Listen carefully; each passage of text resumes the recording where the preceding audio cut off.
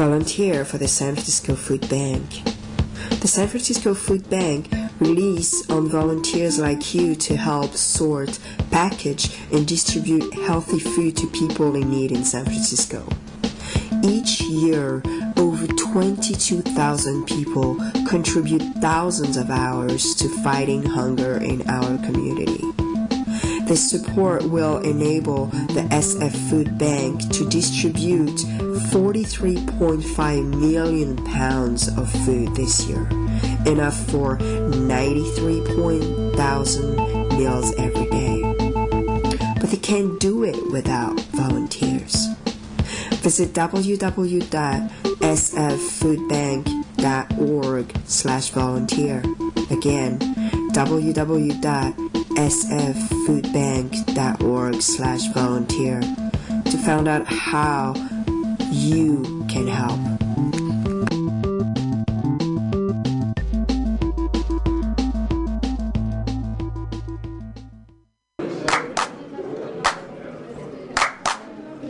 San Francisco Mutiny Radio. San Francisco Mutiny Radio. Listen to live streaming radio or download a podcast and you can listen on the go. Listen to live streaming radio or download a podcast and you can listen on the go. San Francisco Mutiny Radio. San Francisco Mutiny Radio. MutinyRadio.fm. Why not make a donation? MutinyRadio.fm. Streaming live the station. MutinyRadio.fm. District of the Mission. MutinyRadio.fm. Mutiny Radio. The world's deadliest assassins are already dead. A shadowy group of killers for hire is eliminating world leaders, crime lords, and CIA agents. Inexplicably, the deceased contract killers have the DNA of people who are long dead. CIA agent John Clooney devises a dangerous plan to capture a shadow killer alive.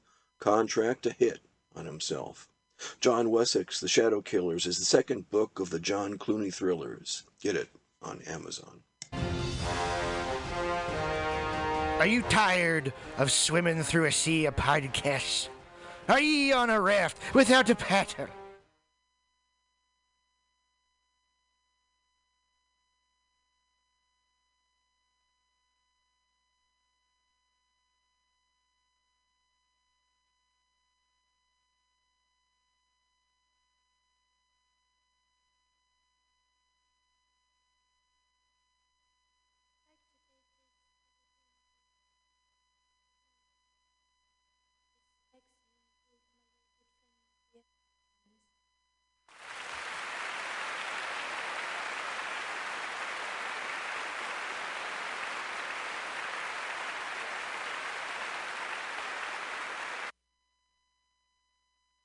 Drinking water before bed burns 46 pounds in 2 weeks.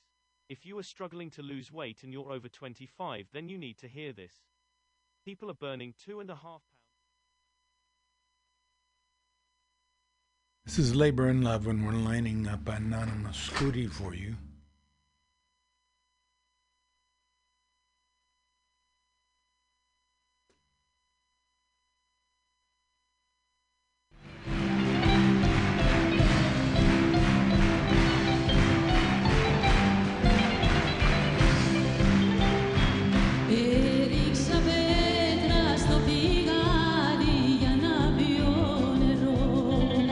Ένα χρυσό φλουρί στον άδειο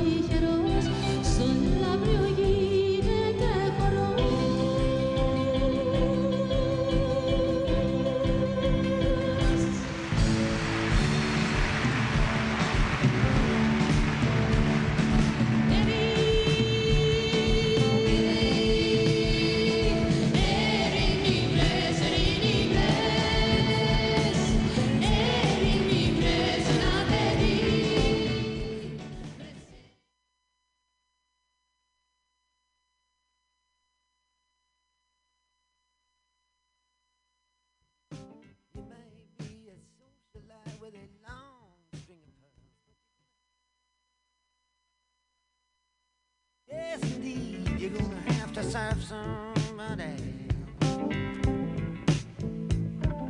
Well, it may be the devil or it may be the Lord, but you're gonna have to serve somebody. Maybe a rock and roll addict prancing on the stage, money of drugs at your command, women in a cage. You may be a businessman or some high degree thief. They may call you doctor or they may call you chief, but you're gonna have to serve somebody. Yes, you are. You're gonna have to serve somebody. Serve somebody. Well, it may be the devil or it may be the Lord, but you're gonna have to serve somebody. Serve somebody. You may be a state trooper, it may be a young Turk, maybe the head of some bigger TV network. You may be rich or poor, you may be blind or lame, maybe living in another country under another name, but you're gonna have to serve somebody. Yes, you are. You're gonna have to serve somebody. Serve somebody. Well, it may be the devil or it may be the Lord, but you're gonna have to serve somebody. Serve somebody. Maybe a construction worker working on a home, might be living in a mansion, you might live in a dome. You may own guns and you may even own tanks. You may be somebody's landlord, you may even own banks, but you're gonna have to serve somebody. Yes, you're gonna have to serve somebody. Serve somebody. Well, it may be the devil or it may be the Lord, but you're gonna have to serve somebody. Serve somebody. You may be a preacher, spiritual pride. Maybe a city councilman taking bribes on the side. Maybe working in a barber shop, you may know how to cut hair. It may be somebody's mistress, maybe somebody's heir, but you're gonna have to serve somebody. Yes, you're gonna have to serve somebody. Serve somebody. Well, it may be the devil or it may be the Lord, but you're gonna have to serve somebody. Serve somebody. Might like to wear cotton, might like to wear silk, might like to drink whiskey, might like to drink milk, might like to eat caviar, you might like to eat bread, maybe sleeping on the floor, sleeping in a king-size bed, but you're gonna have to serve somebody. Yes, indeed, you're gonna have to serve somebody. Serve somebody. Well, it may be the devil or it may be the Lord, but you're gonna have to serve somebody. Now, you may call me Terry, or you may call me Timmy. You may call me Bobby, or you may call me Zimmy. You may call me RJ, you may call me Ray. You may call me anything, no matter what you say, you're still gonna have to serve somebody. Serve somebody. Yes, you're gonna have to serve somebody. Serve somebody. Well, it may be the devil and it may be the Lord, but you're gonna have to serve somebody.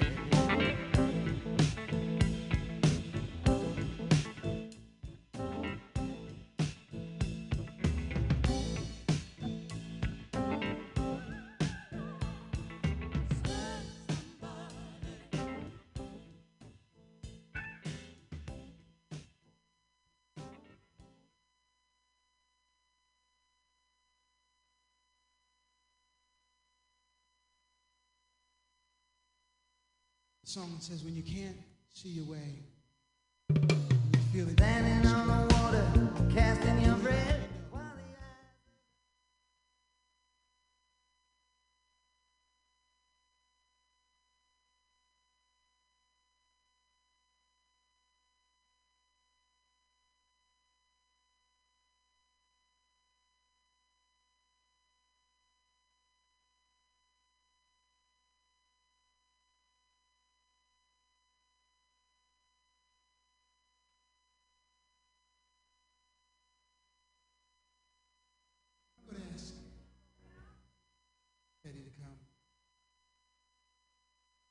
song that says, when you can't see your way, when you feel that you've gone astray, doing all you know how to do.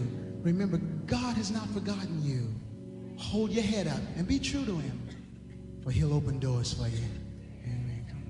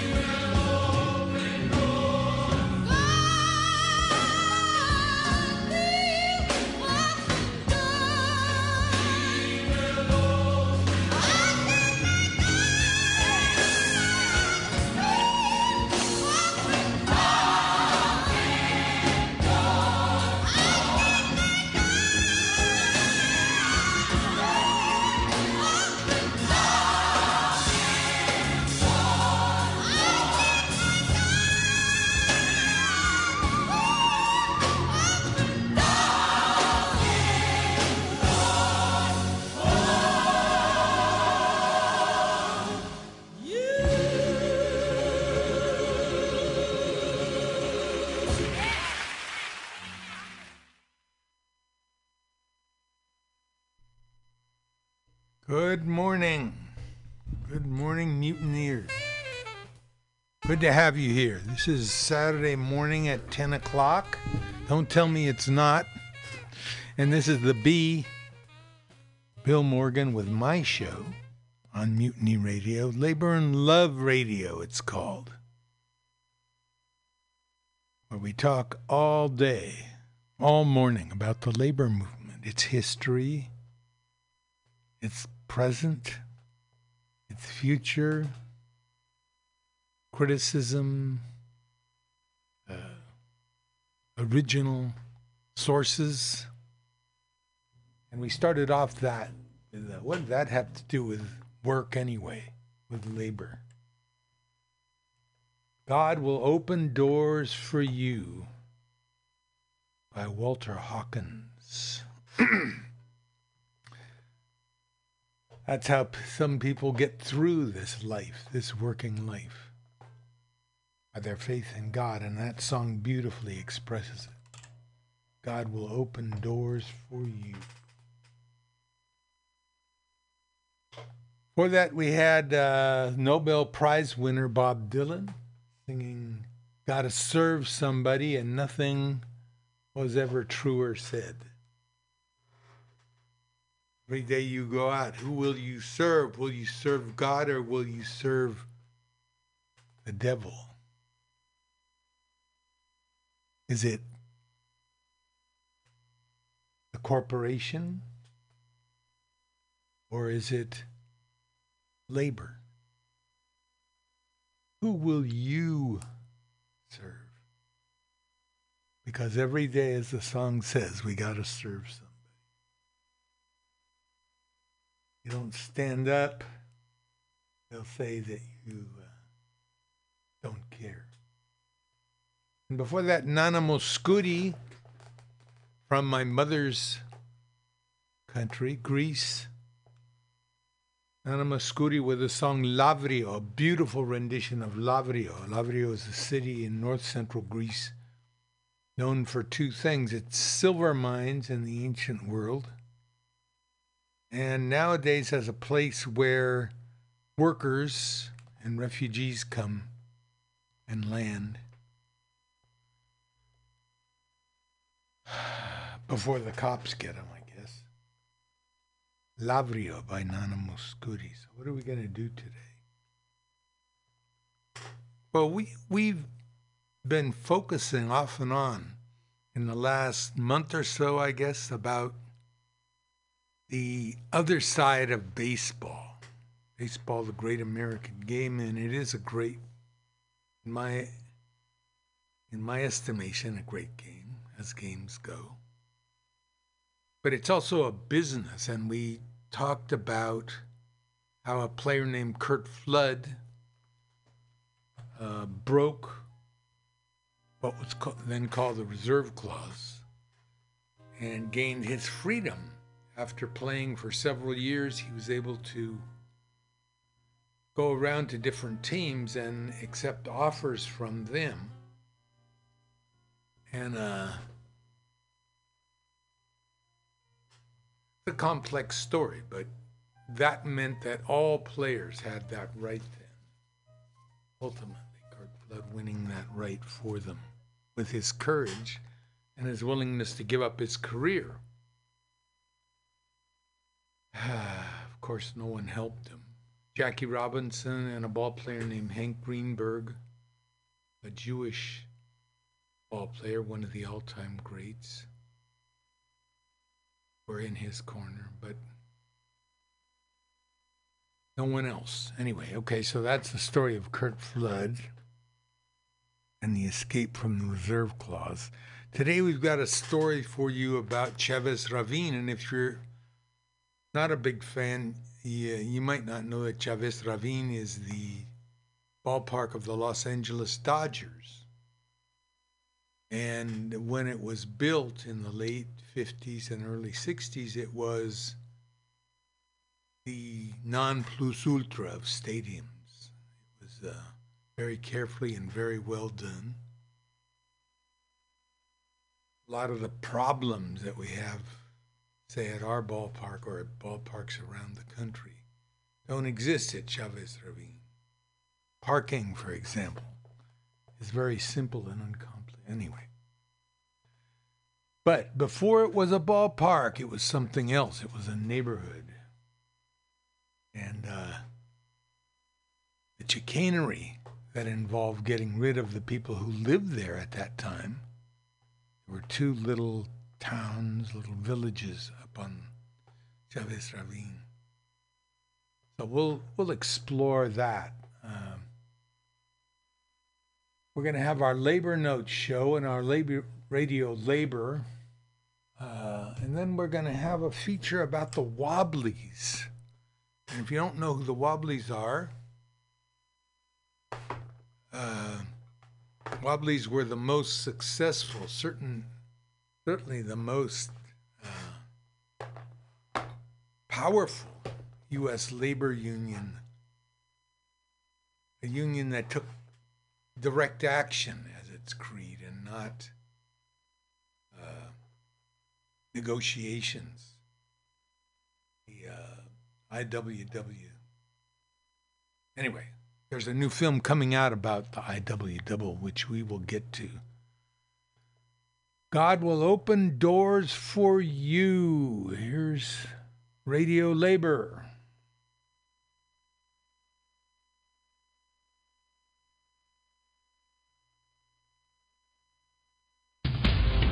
This is Solidarity News on Radio Labor.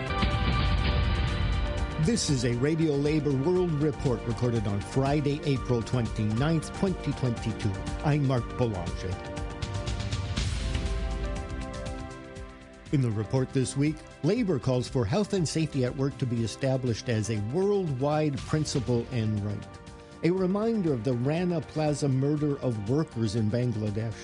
How a little union health and safety committee started the International Day of Mourning. The Labor Start report about union events and singing. I've seen people working for safety. Well, there must be a reason why. Baby, we just come to work here. We don't come to die. This is Radio Labor. Every year, 3 million workers are killed on the job. That is why the International Labor Movement has declared 2022 as the year in which occupational health and safety should be declared a fundamental principle and right at work. The call comes from the International Trade Union Confederation. The ITUC is the organization which represents national union centers such as the Ghana Trade Union Congress and the AFL-CIO in the United States. It wants the International Labor Organization to adopt the principle of safety at work at its conference in June. The ILO is the UN agency focused on matters of work in the world.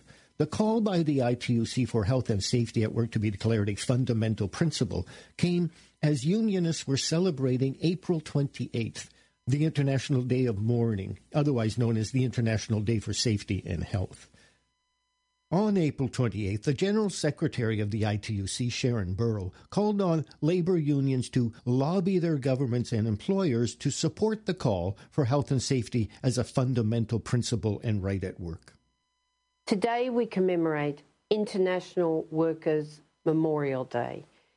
There's no doubt that there is nothing more important than knowing that when you go to work, you will come home safely.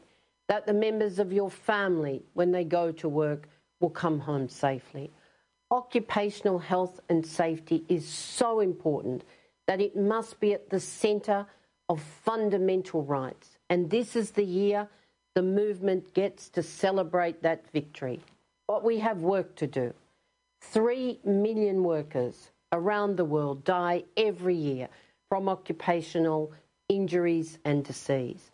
In fact, since 2019, when in the Centenary Declaration, the ILO parties, the workers, the employers, the governments committed to make occupational health and safety a fundamental right, 9 million workers have died.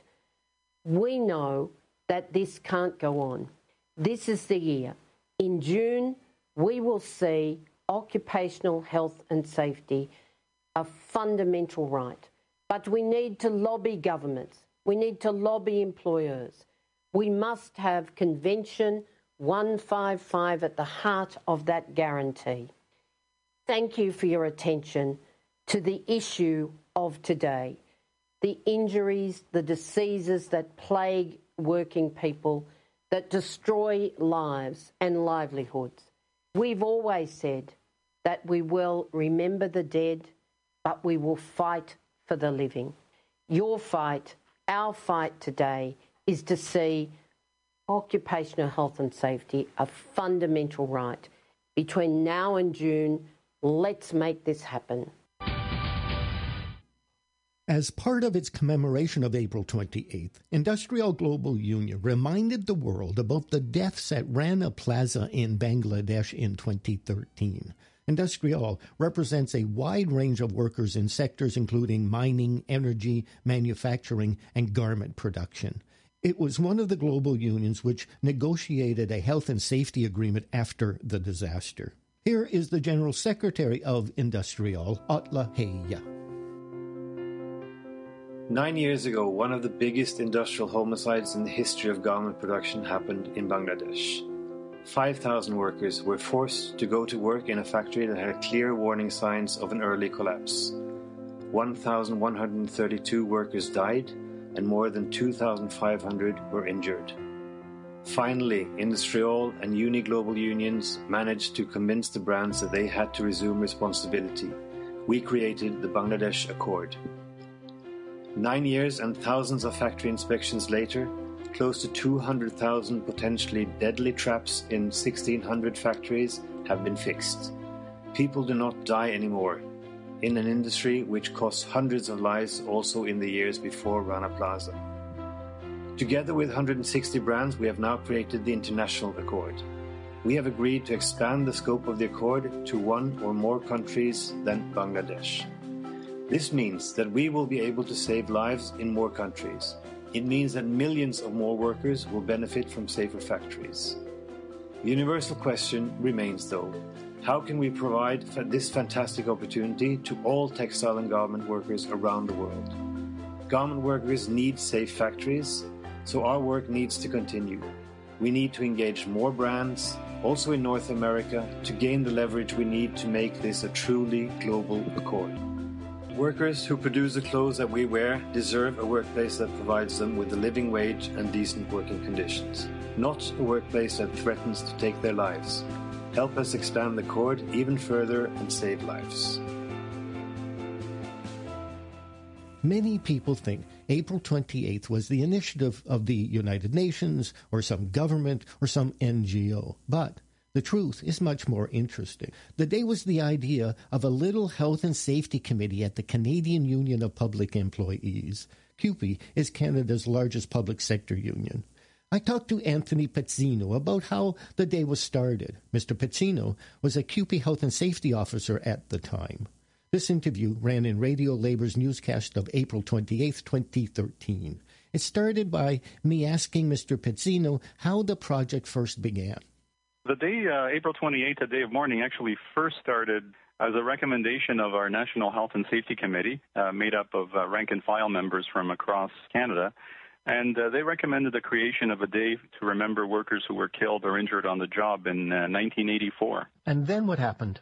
Well, what happened after that was great. It's really interesting. The Canadian Labour Congress and some affiliated unions quickly adopted the day across Canada. That was around 1984. And then what followed was 1989. The American labor movement observed their very first Workers' Memorial Day back then. The Canadian government in 1991 declared that April 28th of each year should be a day of remembrance for workers killed or injured at work. And there is actually federal legislation to that effect. Are there many international organizations which have adopted the day? Many, many international organizations. The day has really grown to the point where many countries, I would say more than 60 countries around the world, observe April 28th. So workers and many communities gather to remember workers on April 28th. You must be very proud of the work that's been done. Where can people find out more information about the day? There's a website, hazards.org, who tracks the worldwide attention that April 28th gets. And there's a country-by-country listing of all the activities. I think it's absolutely amazing. And you're right. we should be absolutely proud. Here with his report about union events is Labor Start correspondent Derek Blackadder. This week, our top stories section included links to coverage of May Day preparations around the world, including Labor Start's own online celebration, the arrest of trade union leaders in South Korea, and the resistance of the Nordic unions to the new European Union minimum wage proposal. Trade unions there see it as a threat to their model of collective bargaining.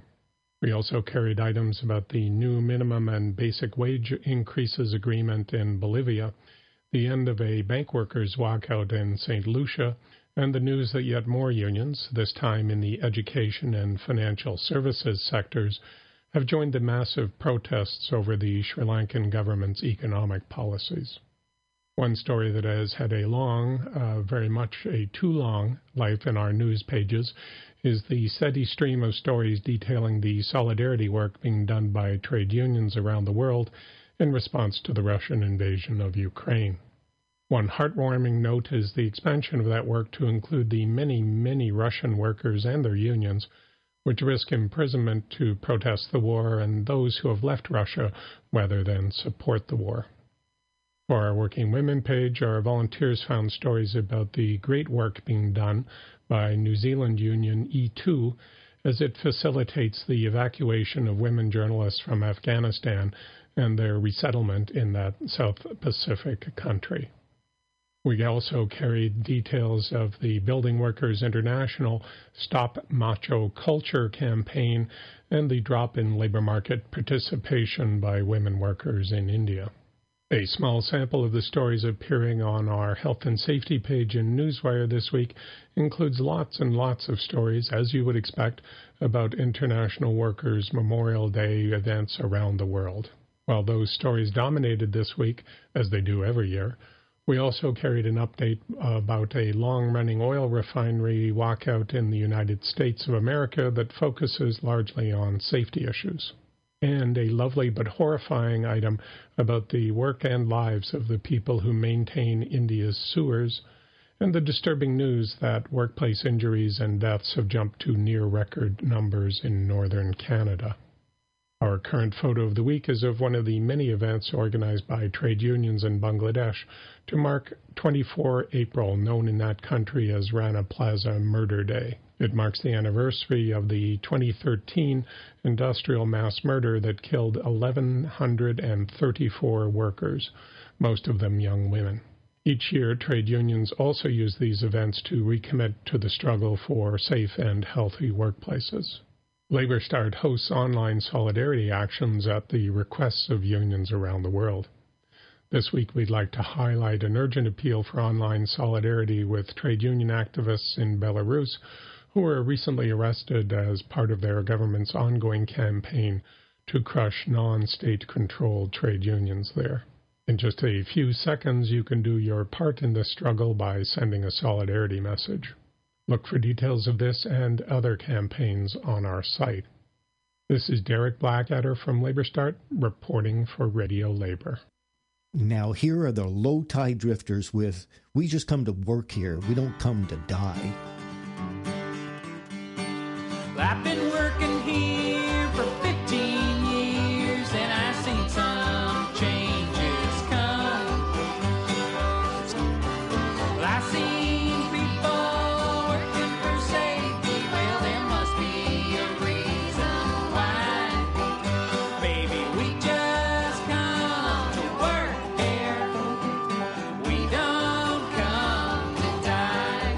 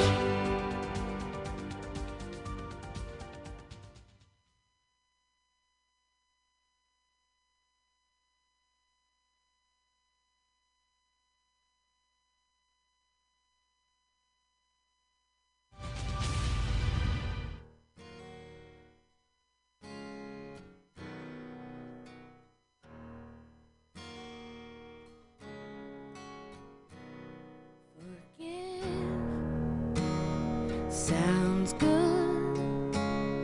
Forget, I'm not sure I could. They say time heals everything, but I'm still waiting. I'm through with doubt. There's nothing left for me to figure out. I've paid a price, and I'll keep paying. I'm not ready to make nice. I'm not ready to back down. I'm still mad as hell, and I don't have time to go round and round and round. It's too late to make it right. I probably wouldn't if I could, 'cause I'm mad as hell, can't bring myself to do what it is you think I should. I know you said, can't you just get over it? It turned my whole world around, and I kinda like it.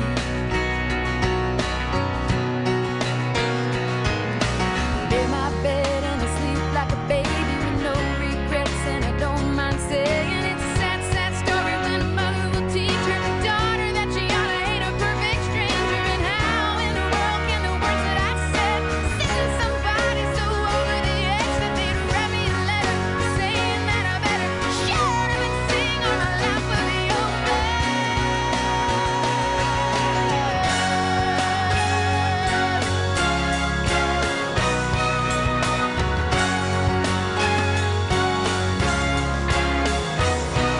I'm not ready to make it nice. I'm not ready to back down. I'm still mad as hell, and I don't have time to go round and round and round. It's too late to make it right. I probably wouldn't if I could, 'cause I'm mad as hell, can't bring myself to do what it is you think I should. I'm not ready to back down. I'm still mad as hell, and I don't have time to go round and round and round. It's too late to make it right. I probably wouldn't if I could, 'cause I'm mad as hell, can't bring myself to do what it is you think I should. What it is you think I should.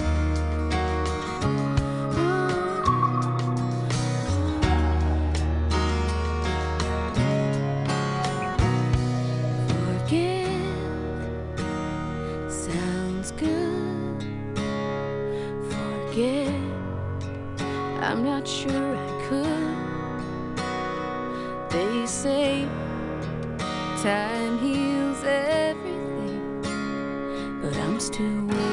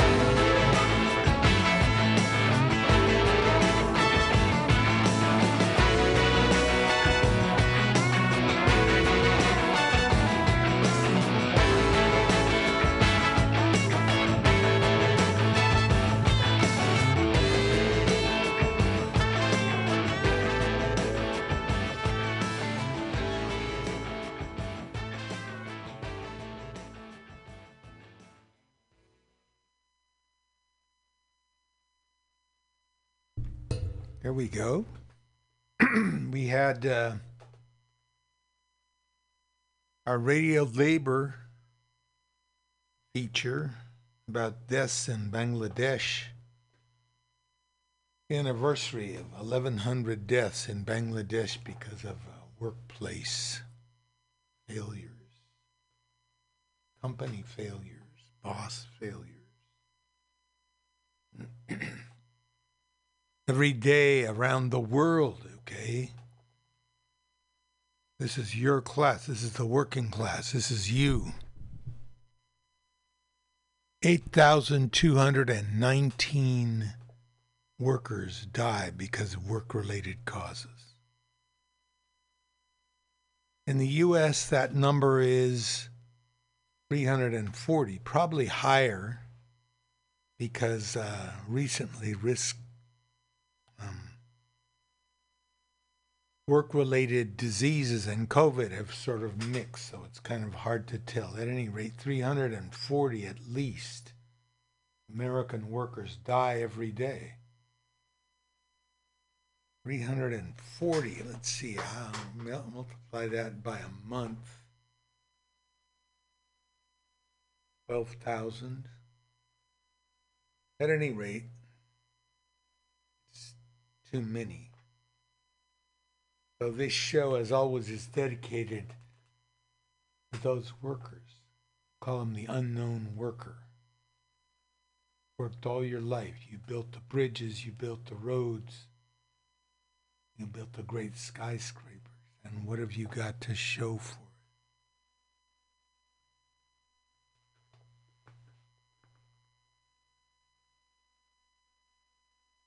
it? Okay. Enough said. We had Not the Lovin' Kind with of all people, Buffy St. Marie, rocking it. And the Dixie Chicks, Natalie Maines and the Dixie Chicks, no longer the Dixie Chicks, simply the Chicks. I don't like the implication of the word Dixie. And their song, Not Ready to Make Nice, which was a result of a great furor they raised when they were in England on a tour, and the U.S. invaded Iraq. Like Lily Tomlin says, I can't even remember who was invaded in order anymore. She said, not anybody who I can't even remember who was assassinated in order anymore, said Lily Tomlin, trying to get some humor out of a grisly statistic. Not Ready to Make Nice, the Dixie Chicks said that they were ashamed of coming from Texas. And of course, out of the woodwork came their fans, quote unquote, saying, just shut up and sing, as she says in the song. I like to think that the Chicks gained as many or more fans with that stand than they lost. Certainly of a better, more faithful type. And then before that, We Don't Come to Die by the Pioneers group in Oregon. We just come to work here. We don't come to die. Someone got the wrong idea, huh? Well, we were asked to die as workers when we were pressured into coming back to work during the COVID. At that point, most people were scared to death of the COVID. People were forced back to work or else they'd lose their jobs. So-called essential workers. Certainly they're essential, but they're not treated as such. Looking back now on all that, we can see that workers' lives were being sacrificed so that the company could, quote, the city, country, not company, could open up, quote unquote. All right, we got a couple of features today. One of them is the Chavez Ravine, how that whole thing developed and how a neighborhood, a vibrant, working neighborhood, two of them, were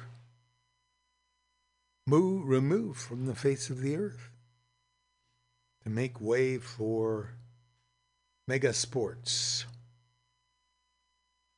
Los Angeles Dodgers, 1961 or 62, I want to say.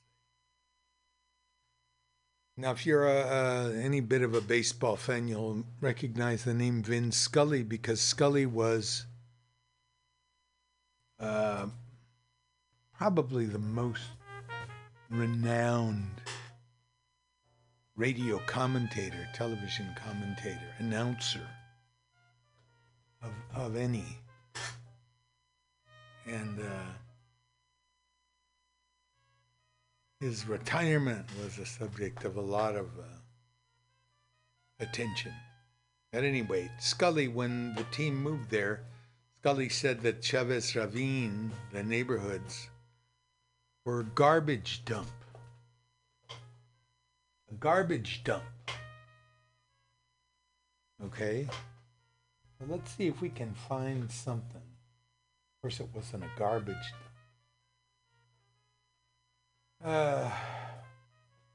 We have Ry Cooder. Ry Cooder made an album, and if we can't get it now, we'll come back and get it. Because Ry Cooder grew up in the LA area. And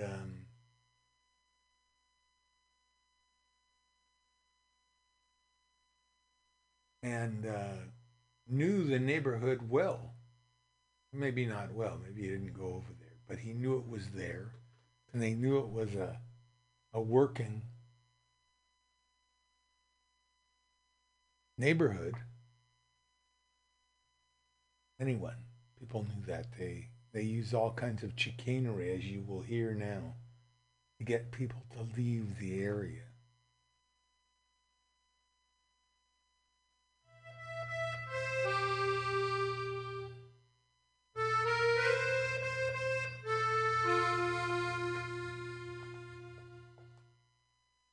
I had this dream that all those hills had been leveled, the houses torn down. I saw it in my dream. And exactly the way I saw it, that's the way it happened. It's the tragedy of my life. Absolutely. I was responsible for uprooting, I don't know how many hundreds of people from their own little valley and having the whole thing destroyed. It's sort of taken on a mythical sense in people's memories, and then with the feeling that it was unfairly taken from them. So it's no wonder that people have strong feelings about it. He said, please, your son's in a baseball team. Let's go to the Dodgers as a family. I'll never go again. I hated it. I didn't enjoy it. It was like dancing on a grave. 1962. In Chavez Ravine, a few miles from downtown Los Angeles, baseball fans crowd the bleachers of the brand new Dodger Stadium to welcome their team from Brooklyn. The stadium sits on 170 acres of freshly cleared land that just 12 years earlier was home to over 300 families. The neighborhoods of La Loma, Palo Verde, and Bishop, the neighborhoods of Chavez Ravine.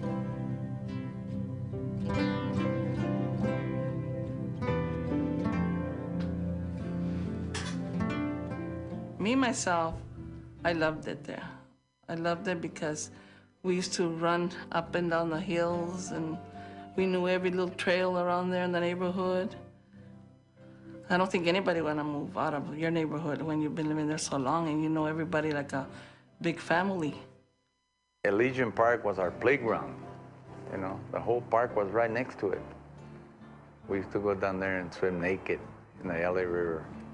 We used to make dams, you know, with rocks, you know, make holes and then swim in that dirty water. We won a lot of trophies there in Elysian Park. Believe me, we did. football, you name it, baseball, basketball, we were good.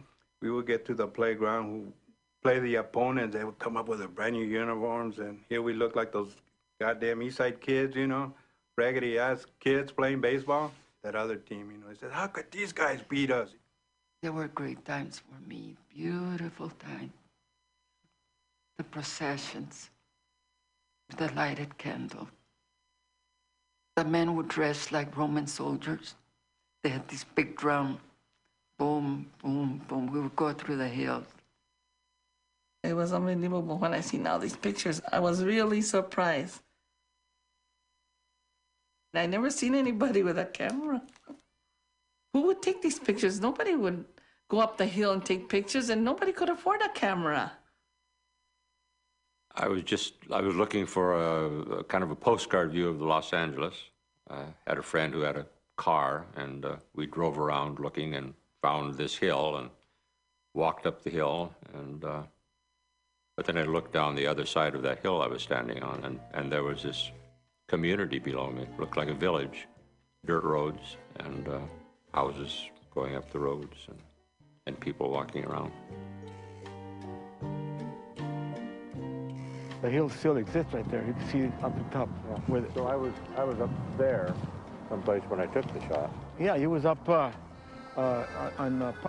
Pine Street, the Yola Drive.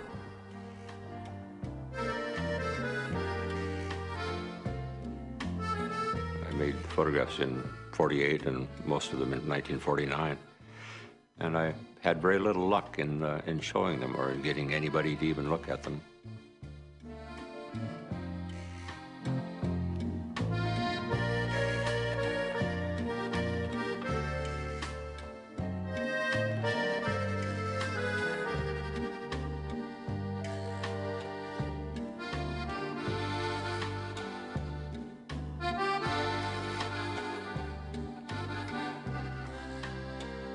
Years later, Don found a publisher who thought his photograph should be a book.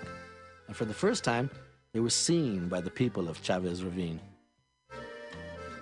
Got a card table, a couple of chairs with a box full of photographs from 1949. And a crowd formed around and people were exclaiming and some burst into tears. It was quite marvelous. It was quite grand. Oh, every time I see that book, I feel like crying. Like I could see the house where I was born. Like my daughters were born there. My daughter was born, my wife was born there.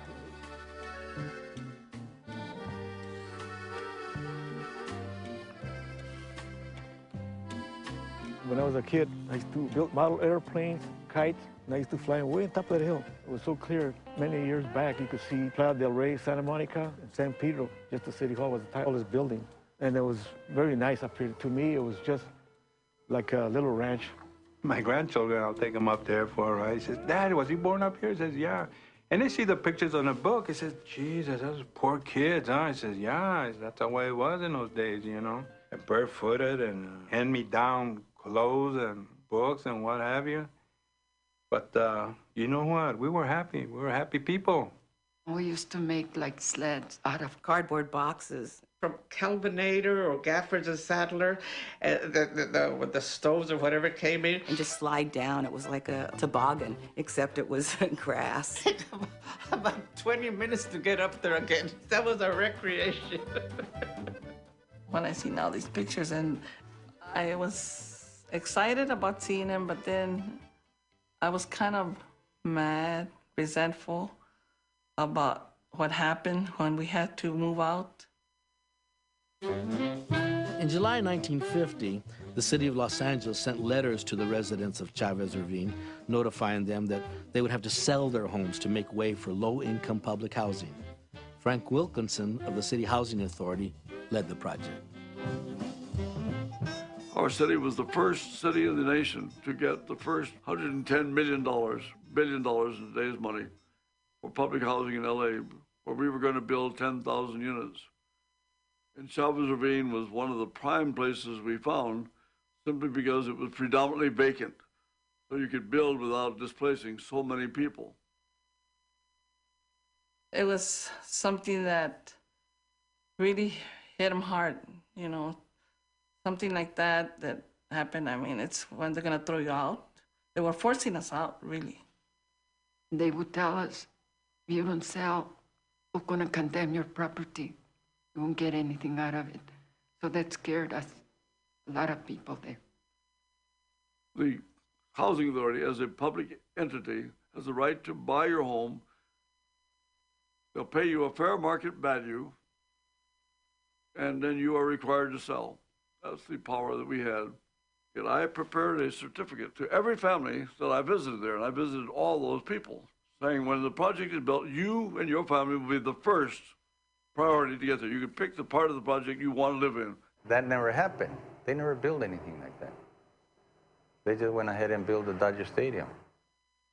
And Richard Nitra and Robert Alexander were picked as the architects for the site, and they worked for months designing, writing, doing beautiful plans. We had playgrounds, church, school, everything. We were completely idealistic and feeling that what we were offering was good for the city of LA, but good for the people who were being displaced. We were going to have first crack at moving into those projects. Now, if you could imagine 100 acres of lush, green, beautiful hills and a handful of Mexicans living there with vegetable gardens and a few pigs and goats and a little church and, you know, being all condensed in a little postage-size tenement, it just doesn't make any sense. It simply doesn't wash. We were ripped off. My dad made a mistake. You know, the guys from the city came and knocked on the door, and they offered him $9,600. So my dad said, wow, you know, I really made some money. You know, I made a killing. That's what he thought. So when we moved out of there, and my dad had to buy another house, they were $9,600. They were $15,000, $17,000, $18,000. They didn't want to move. They didn't want to lose their friends. They didn't want to lose their homes that they'd built from nothing. Some people didn't move. You know the story about what happened there. But the majority of the people moved when they got their initial papers because they didn't think that there was a way to fight it. Our community, our barrio, was well represented in World War II. And some of our GIs, our veterans, were coming home from the wars. And at that time, they were getting the news that the people were going to be uprooted from the neighborhood. And I remember my uncle meeting with some of his war veterans in front of my grandma's house. He says, there's a bunch of bullshit what they're trying to do to our parents and to us. Our government was good enough to take us out of our neighborhood to fight a war. We come home to what? To find out that they're going to outroot us from my neighborhood? That was a bunch of bull. Carnal, póngase abusado, ya los tiempos han cambiado. Usted está muy agüitado y está mucho atravesado. Antes se bailaba el swing, boogie woogie jitterbug, pero esto ya torció y esto es lo. They had a big meeting over at Legion Park with the city officials and community people. And my grandma got up, you know, and she says, you don't have no right to, in Spanish, right? He says, you don't have no right to buy us out or kick us out of our neighborhood. A lot of my kids, a lot of my grandchildren were raised and born here. And then she says, besides you bastards, my son died for my property. Can you replace my son? Then she started crying, that was it. It was very sad that we had to move away because we were like a big family. And a lot of my friends were there too, my cousins. And the one that really hurt me a lot was my grandmother. We were very close with her. My father bought property out in Lincoln Heights, and she couldn't go with us because we were too many. I remember looking at my house. I knew I wasn't going to see it again. I just looked at it once, and I refused to look at it again because I knew I was going to break down. My mother was already all broken, and she needed somebody to be strong for her. My father built that house. I was born there. It had a vine growing, and it covered all the roof in the front. And in spring, it looked like it was wearing a white crown. So we moved away. It was gone.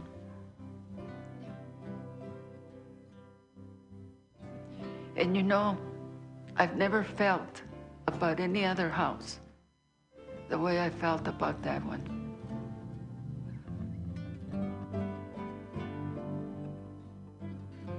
By August 1952, Palo Verde, La Loma, and Bishop had become ghost towns. The city's acquisition of the land designated for the housing site was nearly complete. Condemnation proceedings were underway against a few property owners who still held out. It was in one of these hearings that the Elysian Park Heights housing project was dealt an unexpected blow. We had a tremendous support for the program. Pretty well finished the engineering and the architectural work. And the only people who were opposing it were what is commonly called the real estate lobby, was headed up by the Apartment House Owners Association and other people like that. They called it creeping socialism. They were trying to discredit it every way they could. They had petitions, they had initiatives to try to kill the program. We should have been more suspicious than we were.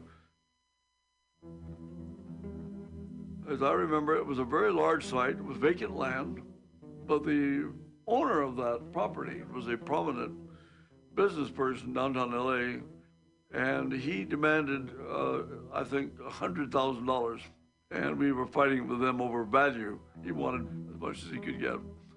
When out of nowhere, this lawyer for the property owner turned to me and said, "Now, Mr. Wilkinson, I want to ask you, what organizations, political or otherwise, have you belonged to since 1931? He didn't say, "Are you a communist?" He said, "What have you belonged to?" I just turned to the judge and said, "I refuse to answer that question." Everyone, any lawyer would immediately say to the judge, irrelevant and immaterial. If that man had said that word, I would still be here today, and the project would have been built. But my lawyer said nothing, not a word. He's just pale white. He told me later, "Frank, if I had objected to that question, the people would have known that I, meaning he, was a communist because I objected to that question." I said, "What about me?" He said, "Well, you have a problem too." One of the top communist agents assigned to Operation Abolition is Frank Wilkinson, recently convicted for contempt of Congress for refusal to answer questions concerning his Communist Party membership and activities. Listen to this interview closely, because in it you will hear Frank Wilkinson, a communist agent, explain his communist jargon. In the committee hearings today, you were called an international communist agent. Are you a communist? Until they have resolved this matter and declared these kind of questions under compulsion to be illegal and unconstitutional, I refuse to answer the questions away from the committee, just as I refuse to answer them directly to the committee when I've been called. I was fired. You know, I'm out, destroyed, really destroyed, neutralized is the way the FBI listed it. They successfully neutralized me. Crews of television people arrived at the courtroom, walked in to take pictures of the whole scene. Mayor Bowen was removed. He would have been a shoo-in in 1953. After this was reported to the press, the Times and other papers crusading against the mayor, Bowen was wiped out. And the new mayor, Norris Polson, came in and started the negotiations to turn the site, not back to the people, but to turn it over to Walter O'Malley and the Brooklyn Dodgers. We spent millions of dollars getting ready for it, and the Dodgers picked it up for just a fraction of that. It was just a tragedy for the people and for the city. It was the most hypocritical thing that could possibly happen. The city promising you a decent home. For refusing to answer the questions of the House Un-American Activities Committee, Frank Wilkinson spent a year in jail. It was the beginning of Frank's own legal battle against the FBI, which had targeted Frank as part of a deliberate effort to destroy the nation's public housing programs. Our lawsuit started in 1980, lasted 12 years. It cost LaborAndLove, the law firm who represented me, it cost them $1 million in pro bono money. It was an ACLU test case. And we finally won. And on winning that, we get 132,000 pages on my life from 42 to 80. And in there is the story of Chavez Ravine. The future of electric. Okay, we're listening to Chavez Ravine, a feature made, I believe, in the late 70s. We'll have to check that out. About how Chavez Ravine was basically stolen from the people who lived there.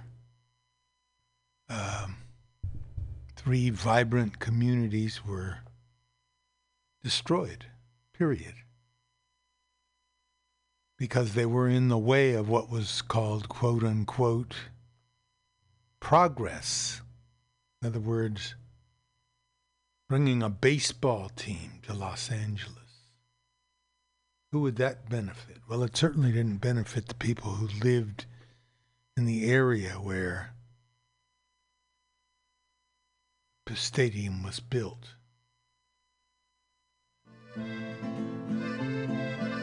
Go on with the story. Viejo barrio, barrio viejo, solo en lugares parejos, donde un día hubo casa, donde vivió nuestra raza. Solo quedan los escombros de los hogares felices, de las alegres familias, de esa gente que yo quise. Por las tardes se sentaban afuera a tomar el fresco. Yo pasaba y saludaba, y aparece que oigo el eco. ¿Cómo está doña Juanita? Buenas tardes, Isabel. Hola, ¿qué dices, Chanita? ¿Cómo está Arturo y Manuel?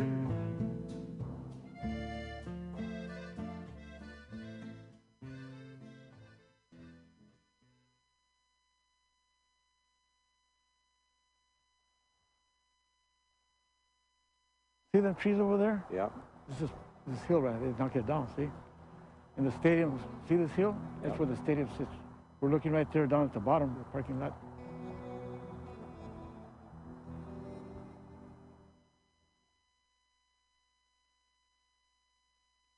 They had to lower the hill so they can have room for the stadium. See? So they lowered the hill, and that dirt covered the whole valley. The Palo Verde School, it was a grammar school. It was a 2-story building. They took the roof off the school, you know, and the floors and everything, and just left the walls, and they just filled it with dirt and eventually covered it. So in 1,000 years, somebody's gonna start digging, they're gonna find a school down there.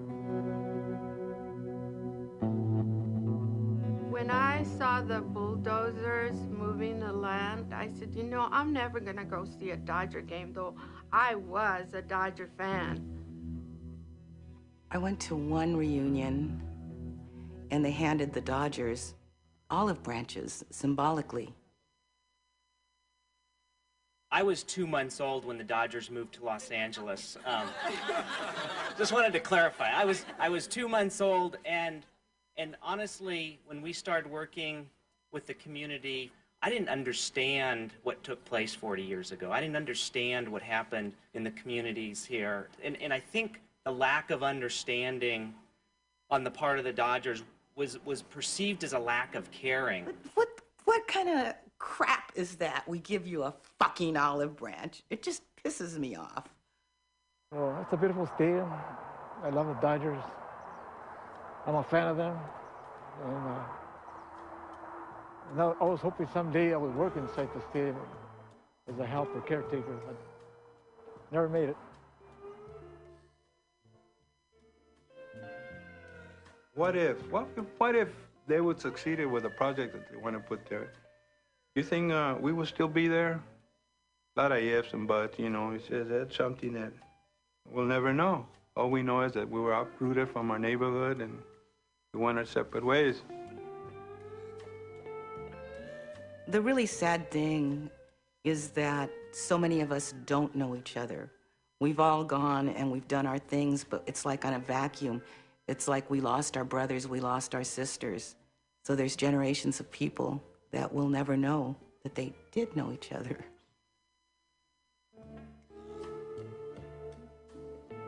A lot of time passed.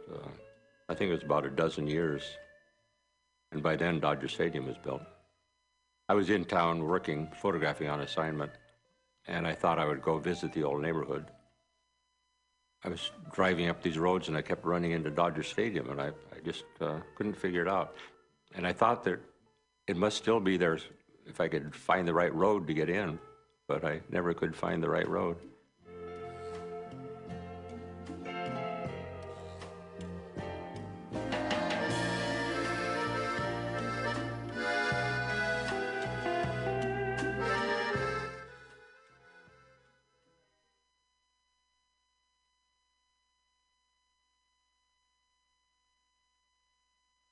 Documentary on Chavez Ravine and how it was taken from the people who lived there. Buildings just bulldozed, and a baseball stadium was put up there. And one of the announcers for the Dodgers said it was a garbage dump. Not true.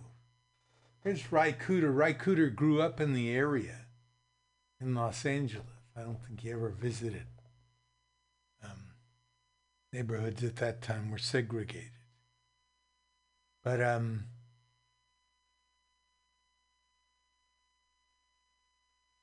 he's playing third base, Dodger Stadium.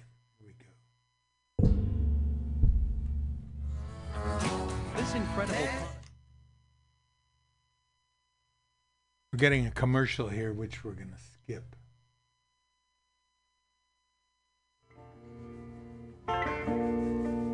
Fernando Valenzuela was born in Mexico, but his story is forever linked to the land upon which Dodger Stadium sits, Chavez Ravine. Pre-stadium, the ravine was populated with 1,800 mostly Latino families in 3 rural neighborhoods, La Loma, Bishop, and Palo Verde, just an eyelash from rapidly urbanizing downtown LA.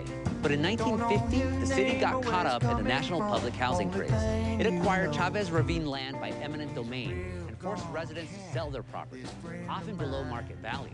Those who didn't want to leave were pushed out against their will. Chavez Ravine was 300 acres of kind of like country living, very rural.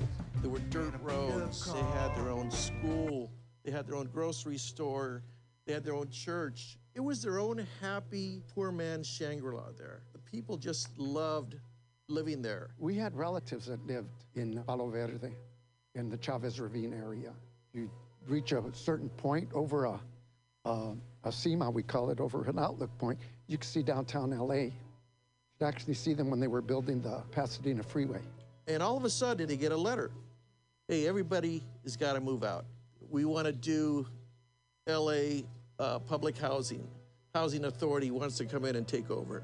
You know, everybody, the outside people decided that Chavez Ravine was a slum. It was a blight to society. And they decided that for the people.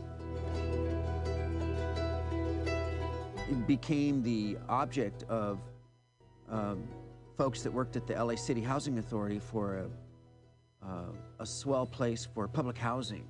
Fantastical kind of communal living and high rises and modernistic designs. There was a $6,000 or $7,000 check for your home if you were the owner of it, and for some, like the Arechiga family, there was just no way, no rhyme, no reason to be moved. They would have to be removed, kicking and screaming, and by God, that would happen on national television. They bulldozed all their houses.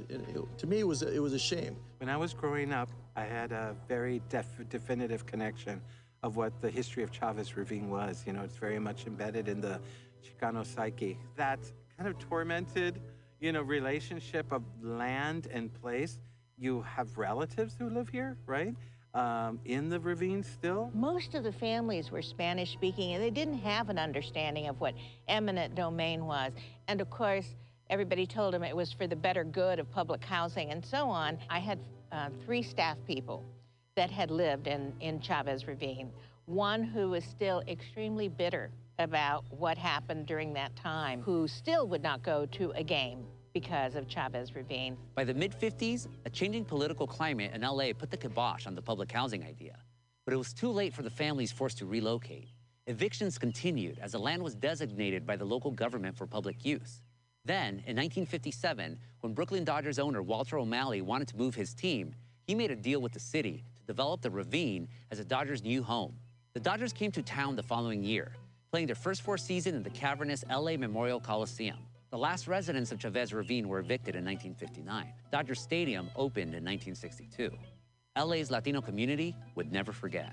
The bitterness and kind of the mythic lore of this notion that the Dodgers kicked out all the poor people to build a stadium. It's not exactly the timeline that we spent a lot of time unpacking carefully. It was a housing plan for the poor, well-intentioned, but mired in suspicion and $100 million from the feds. Usually when a city is expanding and things like eminent domain are used, it's usually 99.9% of the time poor people are going to pay. So that bitterness is easily overlaid and transferred, you know, over to the Dodgers, fair or unfair. When you met some of the old timers back in the middle 60s that were from the Alpine area, Chinatown area, they all had a grudge against the Dodgers because they still remembered the fact that they got moved out of their houses, promised better housing, and it never developed, it never materialized. Oh, you know, O'Malley's bringing the Dodgers to LA. So we thought basically they were going to rebuild or, you know, revamp the Wrigley Field spot. Eventually, we got wind that they were going to, it was a shady move. Really, you know, it's a deal done in a back room somewhere. The Dodgers came across as big robber barons. They took over this land, and the stories of families being pushed out of their homes, a lot of bad stuff kept coming up. My dad was a heavy equipment operator for the Department of Water and Power. And so one of his assignments, after they cleared it out, was to put in the drainage and sewer systems. My dad was really reluctant, you know, because we had family there, and it really, it did not set well with him and his crew as well. They were going to refuse to work on the project. And my dad's foreman told them, don't do that because you could eventually end up losing your job. How much sick time do you have? And so my dad, you know, he had accrued a lot of hours of sick time. So that's what they did. They got about 8 months worth of time off. The project went on and they knew that. And within 8 months, my dad was reassigned to do the Pomona Freeway drainage and sewer system. To me, it was just a big black eye society. You know, it caused a lot of pain. Because of that, you know, a lot of the Mexican Americans, they said, hey, forget the Dodgers. We're done. We're done with them. You know, we don't care if there's Koufax and Drysdale, Maury Wills, Duke Snyder. We don't care. You know, we're not going to go. We're never going to step a foot in the new stadium. You know, it was a lot of pain, and there still is to this day. For some, there will never be a return. For others, again, the beating heart of Fernando Valenzuela brings many into the stadium and into the fold for the first time. The Dodgers are known for the Koufax Jewish heart, and they're known for the Jackie African-American heart. We were never really a part of that picture until Fernando.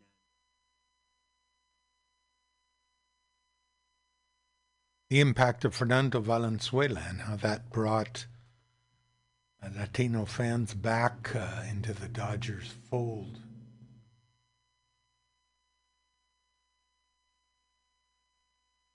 I'm going to play third base.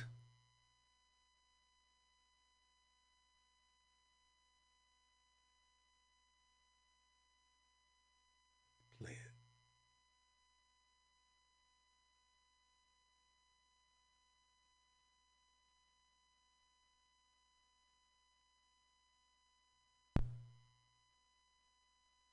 Okay.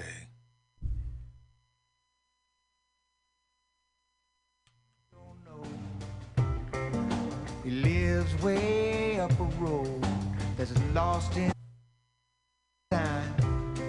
Okay, here's Ry Cooder.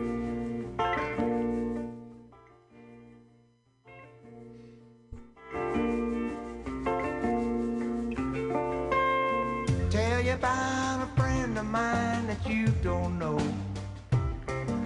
He lives way up a road that's lost in time.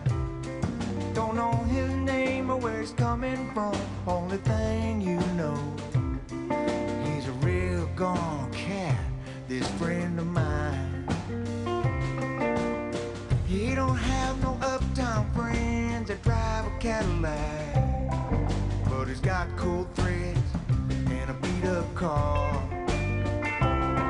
All his downtown friends like me ride around in the back, 'cause he's a real cool cat. Yeah, he's a real gone cat, this friend of mine.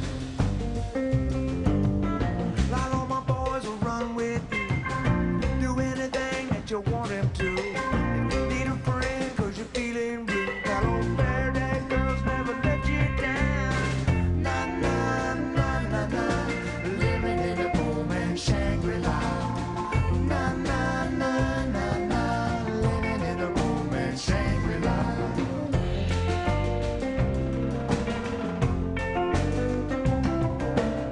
Film make guys in their film cars underneath the moon and stars. The city lights way down below. What's that sound? What's that light streaking down through the night? What's it mean?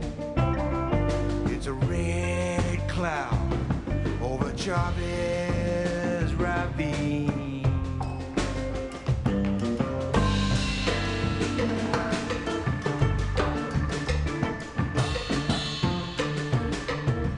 Orale, UFO, come glide low. Se cayó up Chavez Road. Space Vato, Square Cat. Say caramba, partners, where's the party at? I heard about the cool jerk and the alligator, and I heard about Toby Wine, Mary Jane, and little Julian Herrera. I wanna learn to dance, make romance. These Bishop girls might take a chance. My friend said no. Be cool, bro. You want to dance slow. Learn to ask a mi hermana con respeto.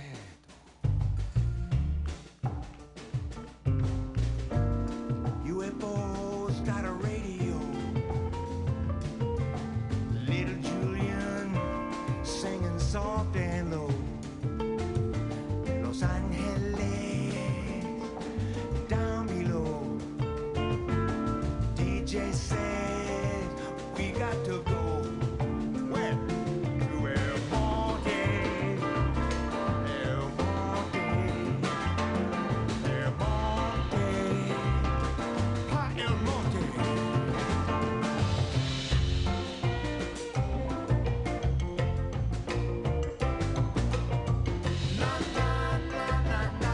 Living in a boom and Shangri-La. Na na na na na, living in a boom and Shangri-La.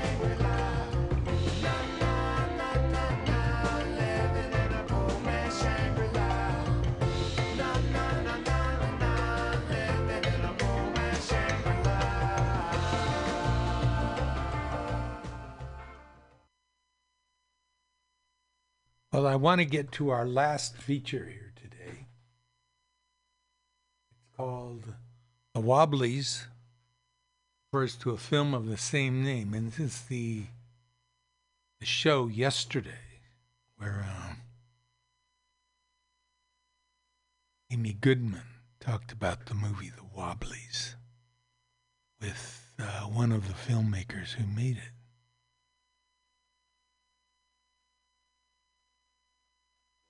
Celebrate May Day, International Workers' Day, amidst a wave of union organizing in the United States that includes scores of Starbucks stores and the newly formed Amazon labor union.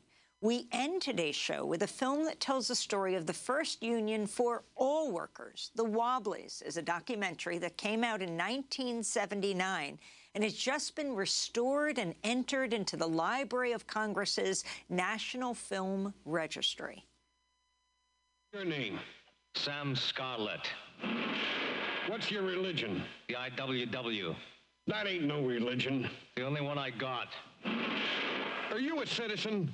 No, I'm an industrial worker of the world. The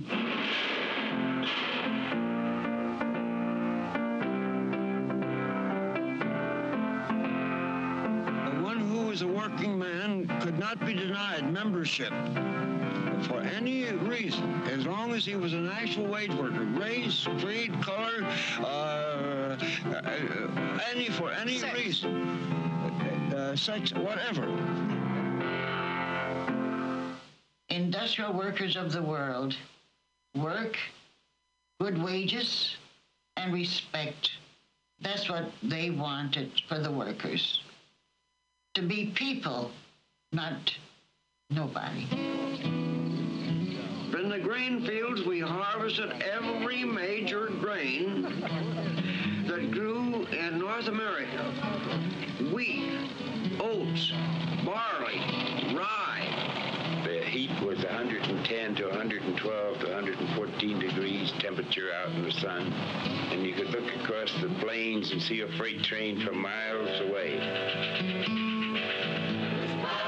There's power in the land of working men when they stand hand in hand. That's a power that must rule in every land. One industrial union. The Wobblies, featuring oral histories with elderly former members of the IWW who were in their 80s and 90s in the 1970s.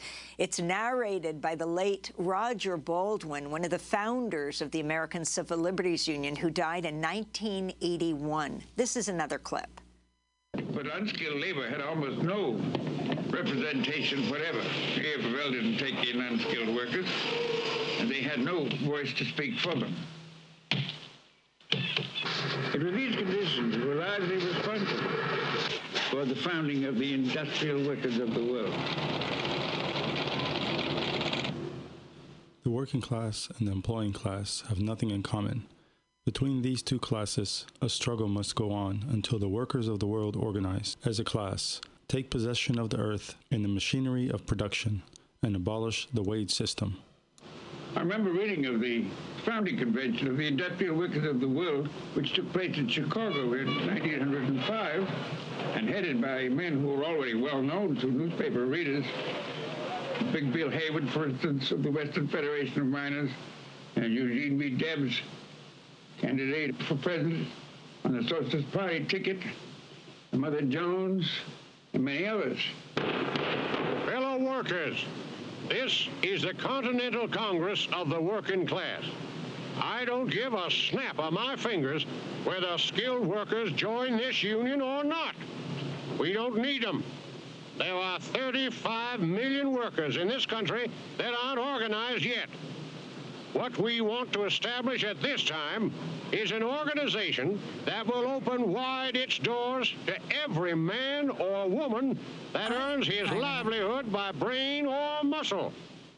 The words of IWW leader Big Bill Hayward in the film The Wobblies. For more, we're joined by the Academy Award-winning filmmaker Deborah Schaefer, who co-directed this remarkable documentary with Stuart Bird in 1979. It's just been restored and screens nationwide on May Day, this Sunday, online at the end of May. Deborah, welcome to Democracy Now! It's an astounding film. Tell us the story of The Wobblies. Well, the Wobblies themselves was a union, as you heard in the clip. It was founded in 1905 out of necessity, really. There were the workers at that time, unskilled workers, had no unions. There was no such thing. The AFL existed, but they only admitted and organized skilled workers, mostly white, mostly male, bricklayers, masons, people with highly skilled jobs. So the masses of industrial workers. Remember, this was the early days of industrialization in the United States. The textile mills were booming, the lumber mills were booming, the cotton gins were booming. The workers had no representation at all, and they were being expected to work 7 days a week, 12-hour days, no breaks, no meals, underpaid, overworked. Children were working. Conditions were terrible and intolerable. I wanted to go back to your film. In this clip, we hear from Black longshoreman James Fair after, well, one of the founders of the ACLU, Roger Baldwin. In the ports of the Atlantic and of the Gulf Coast, black and white workers were organized in the same unions, which the AFL and the established unions did not permit.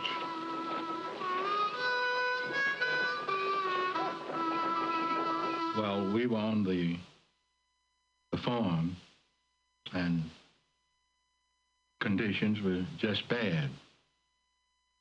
My parents heard of Pennsylvania, and so to speak, where you could rake up money out of the street, and they decided, to come north. Getting jobs as far as the Negroes or black is concerned was pretty rough, and the IWW was the only thing it was accepting Negro or black workers, without, freely. We had Fletcher, he was a Negro, and we had one Niff. He was white, but he was a very dedicated union man, both of these men. We would have our pep talks and whatnot, and Fletcher, after he make a speech or something or other, solidarity, all for one and one for all. We were given the roughest jobs, of course. They would have a rough job even on deck. And if a white came along, why, I didn't have no job. I'd had to go back to something else. The work was so rough, we had to use hand trucks, and two men would load that truck, freight. We'd have to truck it over very rough floors to the side of the ship to be loaded. We worked 10 hours. People were getting hurt, one after another. Just going to the hospital, we had no medical safety rules or anything like that.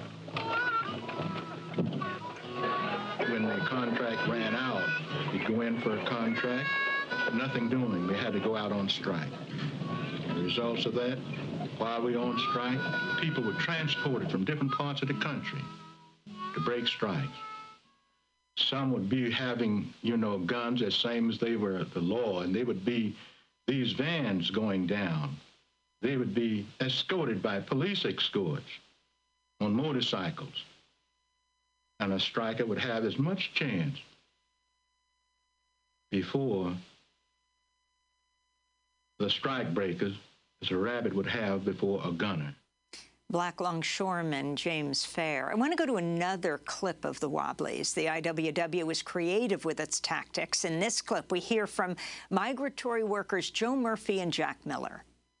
Another one of the IWW tactics was sabotage, which was anything from slowing down on the job to threatening violence, which they didn't practice as a matter of fact, but it certainly scared employers into thinking they did. If Freedom's road seems rough and hard and strewn with rocks and thorns. Just put your wooden shoes on pard, then you won't hurt your corns. To organize and teach, no doubt, is very good, that's true, but still you cannot get along without the good old wooden shoe. The wooden shoe is a symbol of the Sabbath. The Sabbath was the French, and the French worker, when he wanted to rest, he'd throw his Sabbath in the machinery and would break it down, and that's where the word sabotage came from. Now, if you want to know what sabotage really means, it don't mean, as the French used the words, sabot, throw a wooden shoe into the machine. Nor did it mean burning down sawmills. For what is the reason, what would be the sense in burning down your source of employment? What did sabotage mean? The conscious withdrawal of efficiency. I mean, that's another clip from the Wobblies. It is amazing, Deborah Schaefer, that you found these workers now in their, at the time, now many of them are dead, of course, in their 80s and 90s, had a hard time finding coal miners, right, because they were mostly all dead. Yeah, I think our most, finding James Fair, the longshoreman from Philadelphia, was our most challenging. Remember, we made this film in the late 70s. There was no internet. We couldn't put out a call through social media. We actually created a leaflet that we had people hand out on the docks in Philadelphia, a physical, like color-printed paper leaflet saying, "Was your grandfather a wobbly?" Because we knew that there had to be still Black workers living in Chicago and Philadelphia who had been part of the union. And we eventually found James through, I think, a church that he was a member of, a minister knew, and led us to him. And so the search for the people was, we weren't sure when we started how many people we would find. We knew we had a few in the area around New York, and we just didn't know if we'd find, 10 or 20 still alive. I mean, in 1977, the union had been founded in 1905. So we were, people, as you said, were already very elderly. They're all gone. Everybody. I want to go back to another clip. I mean, this film is so good. The archival footage is unbelievable as well. In this clip, it's, 1917, and World War I had begun. We hear from Roger Baldwin, the founder of the American Civil Liberties Union, and narrator of this, and Wobblies Jack Miller, Nils Pedersen, and Tom Scribner. It begins with the words of then American Federation of Labor President Sam Gompers. This is the people's war, labor's war. The final outcome will be determined in the factories, those shops, the mines, the farms, the production and transportation agencies of the various countries. The workers have a part in this war equal with our fighting boys. The American Federation of Labor, which of course was the established union and very patriotic, engaged in an agreement with the government not to strike during war. The IWW would not subscribe to that. War production required immense quantities of timber, and the IWW really controlled the great timber areas of the Northwest, therefore attracting the government's attention, particularly when the IWW engaged in strikes against the conditions under which logging was done. The general strike developed in the summer of 1917, and it spread up and down the Pacific coast. And it was led by the IWW. In the summer of 1917, the woods were almost solidly organized. The lumberjack, the most individualistic worker that you can think of, the big man idea, Paul Bunyan complex. Now the solidarity was such. Not one logger remained in the camps wherever we could get in communication with that camp to tell them that the strike was on. 50,000 lumberjacks, 50,000 packs, 50,000 dirty rolls of blankets on their backs, 50,000 minds made up to strike and strike like men. For 50 years they packed a bed, but never will again.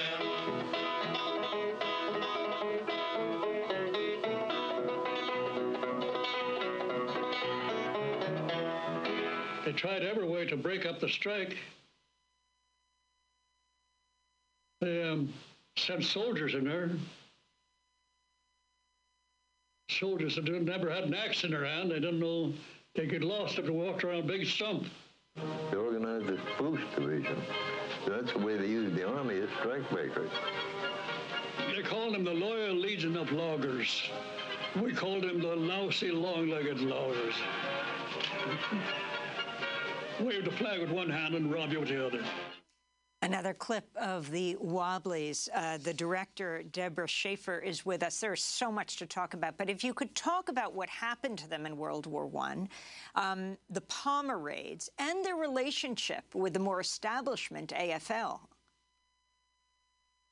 Well, the AFL wanted absolutely nothing to do with the IWW, of course. They saw them as a threat, although I have to say that later, skip over to the end of it, what you're asking me about, the IWW really was the precursor to the CIO. Many, many IWW organizers went on to become organizers for the CIO, the Congress of Industrial Unions, which did represent unskilled workers, and that was organized in the 30s.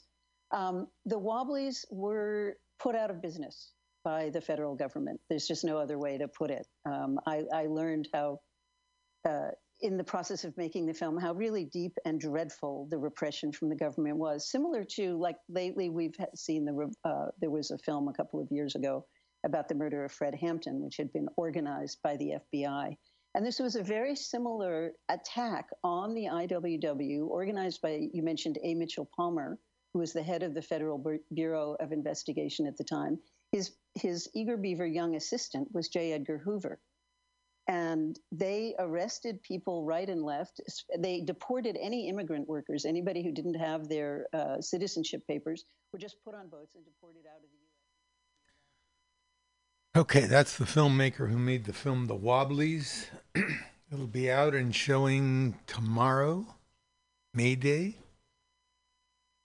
And at the end of the month, it'll be put up on online, so you can watch it free or for a nominal charge. This is The Bee, and it's time for us to get out of here and leave you to Mr. Flat Black Plastic, Scott Walker. Morning, Scott. How you doing? Okay, so we're finished with the Wobblies. Time for us to get out of here. Remember, if one person gets $1 they didn't work for, someone else worked for $1 they didn't get. You don't have a seat at the table, a negotiating table that is, where you work. You're on the menu.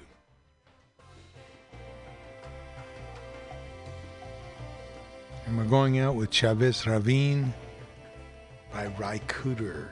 See you next week, if we're both lucky enough. Talk to you later.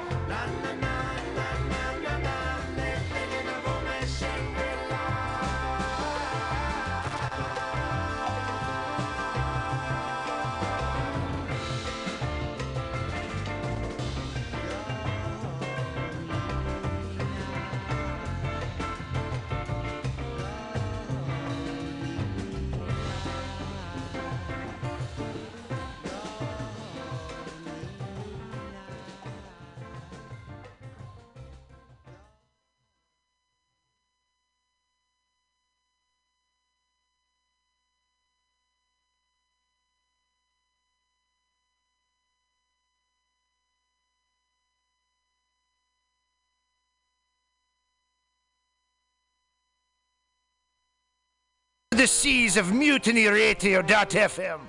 From there, you can captain your own pirate ship as you sail through over 44 different shows for all of your listening pleasures. They've got live comedy to small business advice, LGBTQ friendly to sports, vinyl to gutter punk. MutinyRadio.fm has the best programming the internet ocean has to offer you. I'd bet my peg leg on it, or I ain't scurvy shit-faced McRat.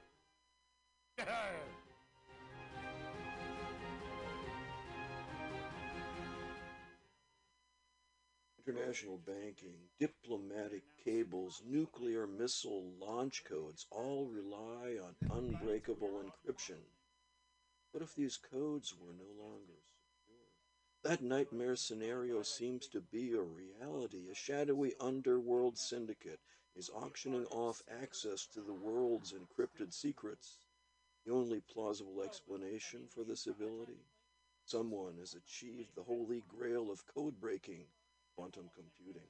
Veteran CIA agent John Clooney must track down the perpetrators and retrieve this technology for the U.S. government.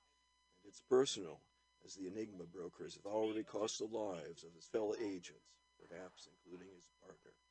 John Wessex, The Enigma Brokers, is the first book of the John Clooney thrillers. Get it on Amazon. Billy Bob, you ever want to be funny? Well, my dogs think I'm funny, Daryl. Well, I mean, you ever want to be, like, in front of an audience? Like, other than, like, squirrels, dogs, and dead peasants? Oh, shoot. From time to time, I've given it a thought or two. You know, if you go to Joke Workshop, there's more than 2 peoples paying attention to your jokes, and they ain't even gonna be jerks about it. Daryl, are you serious? I can get people to listen to my jokes? And they'll even say nice things, dude, before they tell you how to get improvements. No way. What is this dag-nabbit thing called? It's Joke Workshop. Joke Workshop? Yep, every Monday, 6 to 8 p.m. on the Mutiny Radio. So you're saying I could tell my jokes every Monday from 6 to 8?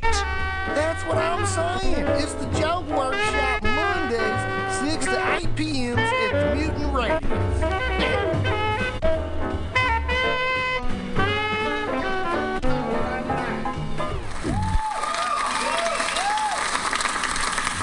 I was just leaving the theater. Convertible 1969 gold Cadillac with the white interior. And I started to do some thinking. Around in on the freeway, having a really good time. Flat black glass. Smoking big spliffs and cruising Saturday that noon to 2. on the freeway. It's a good feeling, I'll tell you.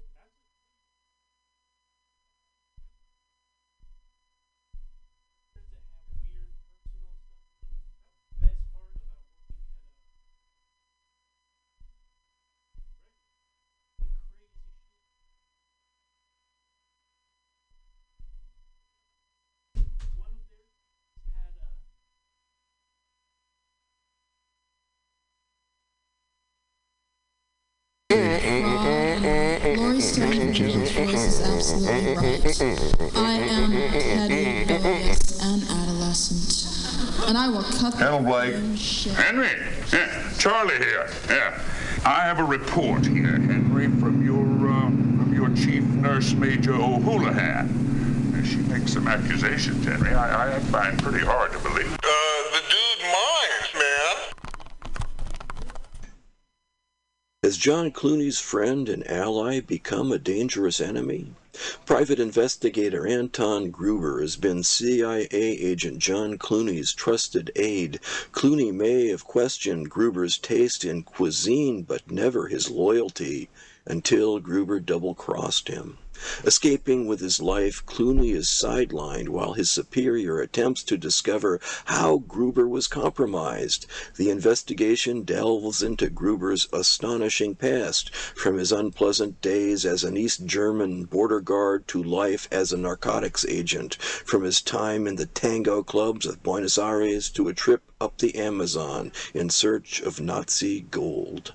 John Wessex' The Prague Deception is the 3rd book of the John Clooney thrillers. Get it on Amazon.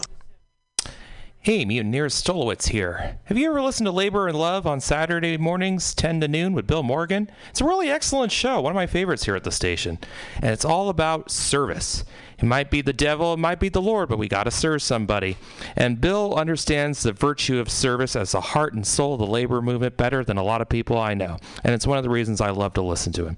He breaks down socialism, democracy, protest history, workers' news, and the power of unions. Along with that, he serves up an excellent mix of jazz, Latin, gospel, hip-hop, and traditional folk ballads. Great stuff. Check it out. Labor and Love is every Saturday, 10 a.m. to 12 p.m. Serve somebody.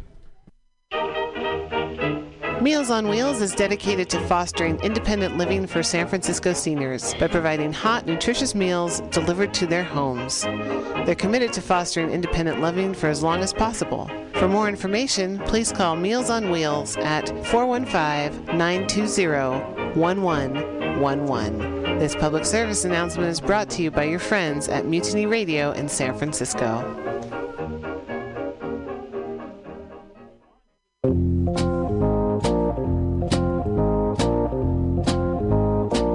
Are you looking for local handcrafted leather goods?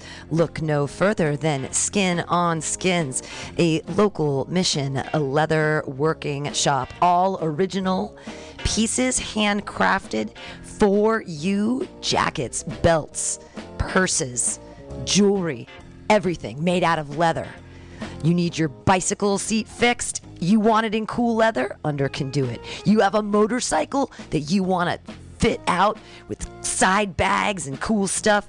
Talk to Under. Go to skinonskins.com. That's SKINONSKINS.com. You just went to Folsom Street Fair and you don't have enough leather? Go see Under. Everything is handcrafted and understated quality. Fine leather, handcrafted goods for all of your needs. He also does fixes. Maybe you love that jacket. He'll put the zipper back in. Talk to Under at skinonskins.com at 20th and Mission. Check him out at skinonskins.com.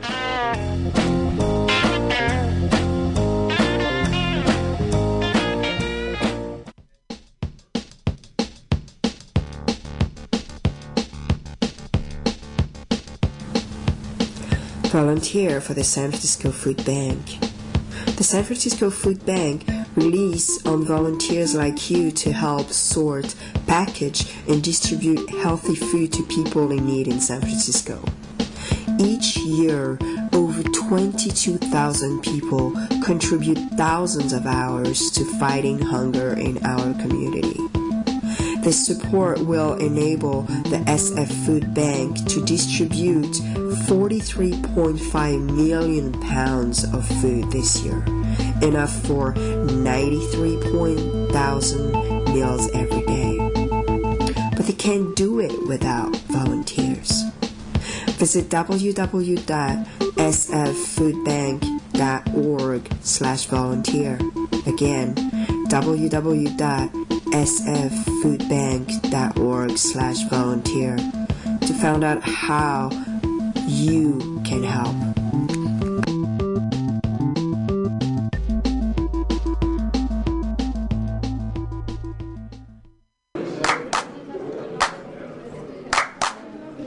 San Francisco Mutiny Radio. San Francisco Mutiny Radio. Listen to live streaming radio or download a podcast and you can listen on the go. Listen to live streaming radio or download a podcast and you can listen on the go. San Francisco Mutiny Radio. San Francisco Mutiny Radio.